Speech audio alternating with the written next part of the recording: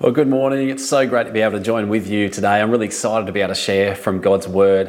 If you're joining with us for the first time, you've been invited here today or maybe stopped in to check out New Vine Church online, a huge welcome to you. My name's Luke. I'm one of the staff here, and we've been going through a series on the book of Psalms in the Bible. We've called this Songs for Every Season, and we're about halfway through that today. We're going to be looking at a great psalm, but I actually want us to take a moment to look at the importance of this thing called perspective. I wonder whether you've had someone talk to you much about perspective in your life, maybe as a reminder of different times where you've lost perspective. But I'm sure most of you know how powerful a good dose of perspective is. Something Monique and I find ourselves saying to our teenage son a heap of the time. Son, you need a good dose of perspective. You said that before? Well, usually we might consider perspective maybe when we're in a state of complaining about our circumstances. Actually, it's probably usually others telling us to get some perspective when we're in this state. But regardless, taking a moment to consider life from the point of view of others, particularly those less fortunate than ourselves, can help us to really develop a sense of gratitude, maybe even develop positivity for the circumstances we might find ourselves in. Sleep, for example. I know if I am led to complain about a bad night's sleep, if I just think back to the moments where we had young babies in the house who were terrible sleepers, all of a sudden I become really grateful for the sleep I get to enjoy today. Now, to all of you families who are just welcoming new babies into your homes, we'll be praying for you, because we know it's an exciting time, but we know it's a challenging time in regards to the lack of sleep and can be very draining. Now, as we go into this passage today, I'd like us to consider three different perspectives that are illustrated in the text. And they are, firstly, an internal perspective, also an external perspective, and then finally, an eternal perspective. Now, the reason why I want us to focus on perspectives is due to the fact that without different perspectives, we often don't get the whole story. We have a blurry picture, but we don't really capture the whole thing, which then leads us to drawing up false conclusions. Example, if you look at this photo of the Duke, he was kind enough to send this photo reinforcing that there are three perspectives that we're looking at today. Thanks very much for that, Will. Now, in reality, if you haven't seen this pic before, it was actually him leaving hospital with their third child, Prince Louis, and what he was doing is sort of saying, now we have thrice the trouble. I actually think what he was probably saying is, look, now we'll be aiming for just 3 hours of sleep per night. Now, this next photo, maybe this was Will showing what he thinks of getting 3 hours of sleep a night. Now, in true fake media style, many conclusions were drawn concerning this pic. However, when you include the right perspectives, as you see here, these two different angles, two different perspectives of the same scene, you can draw the right conclusions. Now, when it comes to drawing conclusions about our belief systems, we can also be prone to misunderstanding, especially when our beliefs and our experiences don't align. Now, I vaguely remember this time as a very young kid, maybe this is embarrassing to admit, I don't know, I'm sure everybody's been through this, but I had a Superman shirt and a cape. Now, when I had this on, I had this belief that I could actually fly. Now, unfortunately for me, that belief system came crashing down. Do you like the use of words there? Like, this is literally crashing down the day I tried to fly off one of my neighbour's trampolines. Doing a belly flop on the hard ground certainly taught me a lesson not to do that again, but also crushed my belief system that I could fly with this cape on. I was reminded again the other day of how early our belief systems are formed regarding God and the way that he works. I heard our youngest boy, Flynn, like, he's a scream. I could write a book about all the things he says on a daily basis. But he comes out in the middle of Taj, his eldest brother, getting into a bit of trouble, getting a bit of a serve from his mother for some bad attitude, I think it was. Anyway, Flynn pipes up. He says, well, Taj, remember what you often say to me. Jesus is always watching you. Now, I had never heard him say this before. I'm like, where did this come from? Now, Flynn, who's 4, he's obviously been taught about this scary, sticky-beaking, smiting Jesus by his big brother, who I have to admit has obviously been taught that by somebody else. Monique, it must have been you. Now, I say this to illustrate how easily we develop an understanding of who God is and the ways that he works. The problem lies when our belief system is challenged. To put it another way, it's when our knowledge and our experience don't align. Now, I wonder what belief systems have been possibly challenged in your life. Things that cause you to seriously maybe question your beliefs and possibly your understanding of God and the way he works, why it is you do the things that you do, etc. Now, younger generations are wrestling through things like this more than ever before. Being in this information age, they will no longer just take on board whatever their parents or even their pastors might tell them about faith. They explore and research things for themselves in order to draw their own conclusions. And I think this is an important thing and a helpful thing even. But what we need to be careful of is recognizing that there is so much information out there that we need to make sure we're taking on board the right perspectives, the right information. Well, as we look at this psalm today, and it's Psalm 73, we're actually looking at this very issue of dealing with a crisis of faith. Now, this psalm, you'll see at the top of it, it was written by Asaph. It will also say, this is the beginning of book 3 in the Psalms.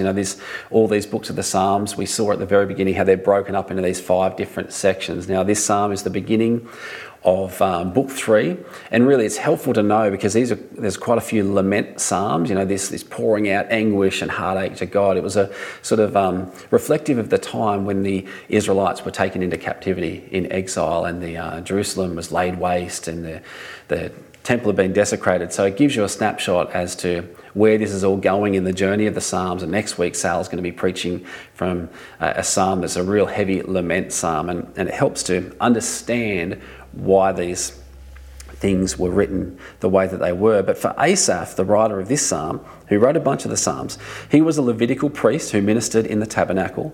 He was one of King David's chief musicians. I think he played the cymbals and he was a choir leader as well. But Asaph's descendants continued this important role of ministering in the temple and leading God's people for many, many generations. He was a strong man of faith, a committed God follower. But in this psalm, Asaph describes a time when he almost lost his faith. His knowledge and understanding of God was not aligning with his experience, and it led him to all kinds of doubts. Now, if you've been in this place spiritually, or perhaps you might even be there right now, I want you to know that God is big enough to deal with your doubts, to deal with your questions, whatever it is you might bring to him. It's part of the beauty of these Psalms, is it's teaching us in all seasons how it is we can come before God, the kind of language we can use. So God is big enough to deal with this, but even more so, if you turn to God in these times of questioning and even doubting, I believe that God will not just lead you through it, but he will even take you to a place of deeper and stronger faith than before. A.W. Tozer, is a Christian pastor and author and thinker who's been well respected, and he wrote this quote: "A crisis of faith is sometimes necessary to shatter our childish illusions about God and discover who he really is." So don't reject these seasons, but just make sure we embrace them with the right mindset and coming to God, not running from God, if you're in the midst of this right now. But anyway, let's dive in to this chapter here. Verse 1, let's read from here. "Truly, God is good to Israel, to those whose hearts are pure. But as for me, I almost lost my footing. My feet were slipping and I was almost gone. For I envied the proud when I saw them prosper despite their wickedness." Now, the whole dilemma for Asaph is summarised in these first 3 verses. So verse 1, he reveals his belief system and faith regarding God and the way that he works. And here it is. God is good to his own. God is good to his people. If you trust and obey God, you can expect blessing and protection and prosperity, etc. But then in verse 2, he reveals how he almost fell away from this belief. He was on a slippery path. He said, I almost slipped and fell away.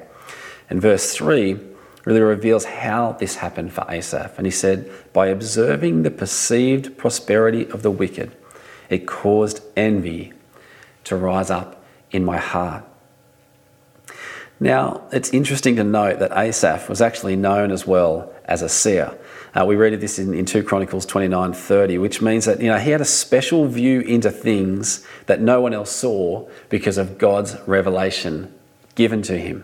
It's very similar to the way prophets would act, and because he was one with special insight and vision, people would draw from this special capacity that God had given him. However, this psalm we're looking at today reveals to us the importance of keeping our vision or our eyes on the most important things, because it was essentially Asaph's seeing, the things that he focused on that led him into trouble. So to come back to our three different perspectives of eternal, external, and eternal perspectives, we can see them all at play here. Asaph knows God is good to his people. It's his declaration. It's like his thesis at the start of this chapter. He knows God is good to his people, and this is his eternal or godly perspective. But his slipping away was caused by a combination of internal and external perspectives. He looked at his own life, so this internal perspective, and realised it wasn't as seemingly prosperous as the lives of those around him. An external perspective, looking to those around him, which developed into envy and led him down a slippery path. Now, the first half of this psalm outlines Asaph's wrestle between this internal and external perspective, this downward spiral in his crisis of faith. And then at the halfway point, something shifts for him. There's his turning point midway through, and Asaph gains a brand new eternal perspective, and everything changes. So we're going to read on. We're going to go from verse 4, and this is Asaph describing the way of the wicked. And it's like you can hear his frustration of this when he's trying to make sense of it. He said, they seem to live such painless lives. Their bodies are so healthy and strong. They don't have troubles like other people. They're not plagued with problems like everyone else. They wear pride like a jeweled necklace and clothe themselves with cruelty. These fat cats have everything their hearts could ever wish for. They scoff and speak only evil. In their pride, they seek to crush others. They boast against the very heavens, and their words strut throughout the earth. And so the people are dismayed and confused, drinking in all their words. What does God know? They ask. Does the Most High even know what's happening? Look at these wicked people, enjoying a life of ease while their riches multiply. What an intense description of the wicked. He's certainly spent a lot of time analysing them, having that external perspective. But then he goes on in verse 13 and 14, he says, did I keep my heart pure for nothing? Did I keep myself innocent for no reason? I get nothing but trouble all day long. Every morning brings me pain. This is a hard psalm to get your head around. You can hear the turmoil. For Asaph, it's almost, you can imagine Asaph saying, this is not how things were meant to work. I don't know what I believe anymore. Does God even care about his people? Can I even trust what God has said? Now, this kind of questioning, it's not rejected by God, as it's something that's echoed quite often throughout Scripture by people in tough circumstances. If you think about Job, who went through all those terrible trials and suffering. In Job 10:23, he said, does it please you, God, to oppress me while you smile on the plans of the wicked? Again, there's this tension between trusting in the goodness of God, knowing God's good to his people, but seeing a different picture roll out. And then later, there's another psalm of Asaph in Psalm 82, and it says, how long will you judge unjustly? This is his accusation against God. God, you're judging unjustly here. And how long will you show partiality to the wicked? And these are very bold complaints to make against God. But these Psalms, they teach us that if you're in this place, God will not reject you coming to him in this way. Now, I want us to take a moment to consider the danger of these unhealthy perspectives. Now, if we think about external perspectives for a minute, and particularly these external perspectives that were demonstrated by Asaph, it was all based around comparison. These external perspectives were based around comparison. Now, as much as we know this is not good, our world, it makes it so very difficult to not fall for this trap of comparison. You think social media for 1 second, and you realise that so many people are constantly comparing themselves and their lives to others.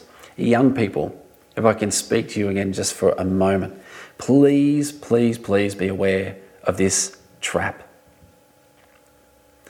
Because a spirit of comparison, it leads you towards a path of envy. And living in envy is not good.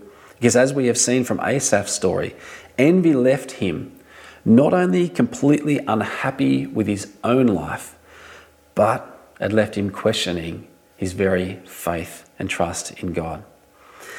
Now, it's not wrong to have an eternal perspective in this life and towards others, not at all, but instead of it being driven by a spirit of comparison, what we want is to be led by a spirit of compassion towards others. So in our external perspectives, we don't want to be led by a spirit of comparison, but rather compassion. And why is this? It's because comparison leads us to envying others, but compassion leads us to encouraging others. What a different scenario. And what's more, when our external perspective is characterized by comparison and envy, it leads to an unhealthy internal perspective where we think less of ourselves and we get depressed. However, when our external perspective is characterized by compassion and encouragement, we simply think of ourselves less and we get blessed by this way of thinking and by this way of living. And when I say blessed, I'm not talking about the common misconception that blessing from God means everything material. God's blessings, they're far, far richer than anything this world can offer. And more than material blessings, God wants us to experience his spiritual blessings. And get this wonderful verse in Ephesians 1:3 outlines this for us. He said, "All praise to God, the Father of our Lord Jesus Christ, who has blessed us with every spiritual blessing in the heavenly realms because we are united with Christ." Asaph got caught focusing on material blessings instead of the spiritual blessings to be found in God. It was the difference between being on slippery ground versus being on solid ground. It was looking to that which is temporary instead of that which is eternal. It was living by sight instead of living by faith, which we are called to. It was having an earthly perspective instead of having a heavenly perspective. Now, thankfully, Asaph discovered the secret. He didn't stay in this place. It didn't lead him to a point where he just threw it all in and walked away, fell off the slippery path and threw in his faith. He discovered the secret, which he outlines in the remainder of the psalm. So we read on here from verse 15, and he says, "Look, if I had spoken this way to others, I would have been a traitor to your people."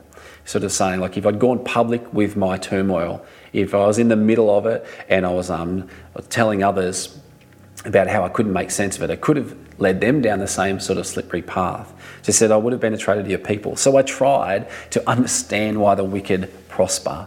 But what a difficult task it is. In a sense, he was saying, it's impossible for me in my worldly view and perspective to figure this out. But verse 17 here is the absolute turning point, because he says, "Then I went into your sanctuary, O God, and I finally understood the destiny of the wicked.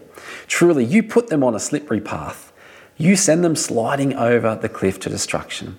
In an instant they are destroyed, completely swept away by terrors. When you arise, O Lord, you will laugh at their silly ideas as a person laughs at dreams in the morning. Then I realised that my heart was bitter and I was all torn up inside. I was so foolish and ignorant. I must have seemed like a senseless animal to you. Once Asaph entered God's presence, he gained the eternal perspective, developing a clear understanding of the ultimate destiny of the wicked. He could see clearly. Asaph recognized his own folly and then goes on to speak of the Lord's goodness to those who belong to him. So he goes on, verse 23. Even though he had been in folly, even though he had slipped away, he says, "Yet I still belong to you. You hold my right hand. You guide me with your counsel, leading me to a glorious destiny. Whom have I in heaven but you? I desire you more than anything on earth. My health may fail, and my spirit may grow weak. But God remains the strength of my heart. He is mine forever." Far more than any external comparison or any internal problem, Asaph is able to declare that he has everything that he could ever desire because he has God, who is surely good to his own.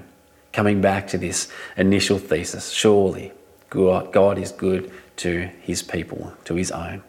Asaph then, in these next two verses, reaffirms his convictions by saying, those who desert him will perish, for you destroy those who abandon you. But as for me, how good it is to be near God. I have made the sovereign Lord my shelter, and I will tell everyone about the wonderful things you do. What about you? What perspectives are potentially governing your life at the moment?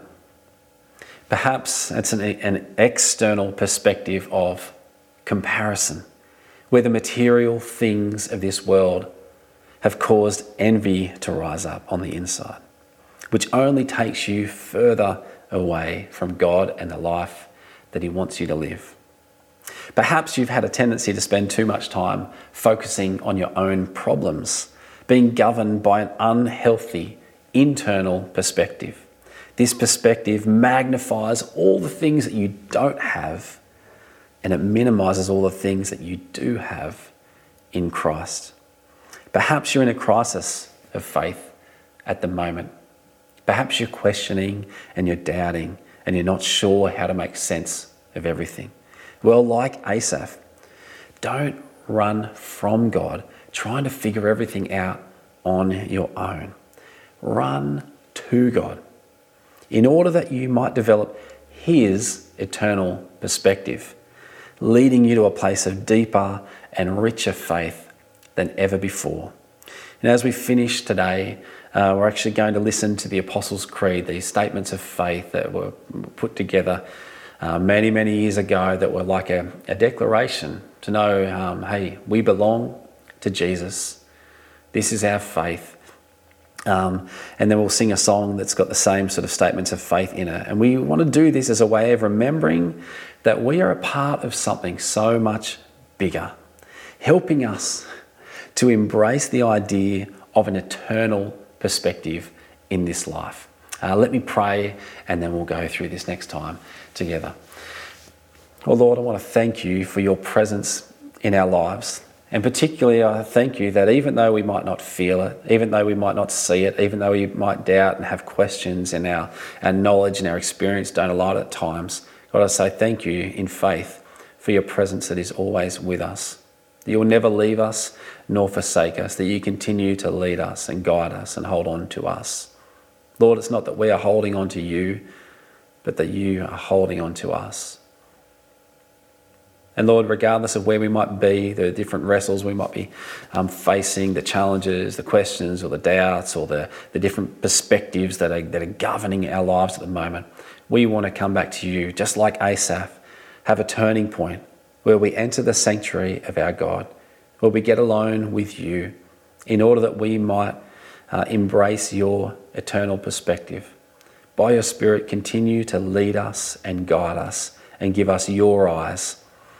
Lord, help us to be not governed by, as well, a spirit of comparison, but rather a spirit of compassion towards those around us, and that we would have your eyes as we live this life. We commit ourselves afresh to you. We say we believe in you, we trust you, we are yours, you are ours, and we love you, and thank you that we get to be a part of your kingdom, having a relationship with you. We thank you for these things, and thank you for the wonderful spiritual blessings that we have in you. Pray this in the wonderful name of Jesus. Amen. God bless you guys.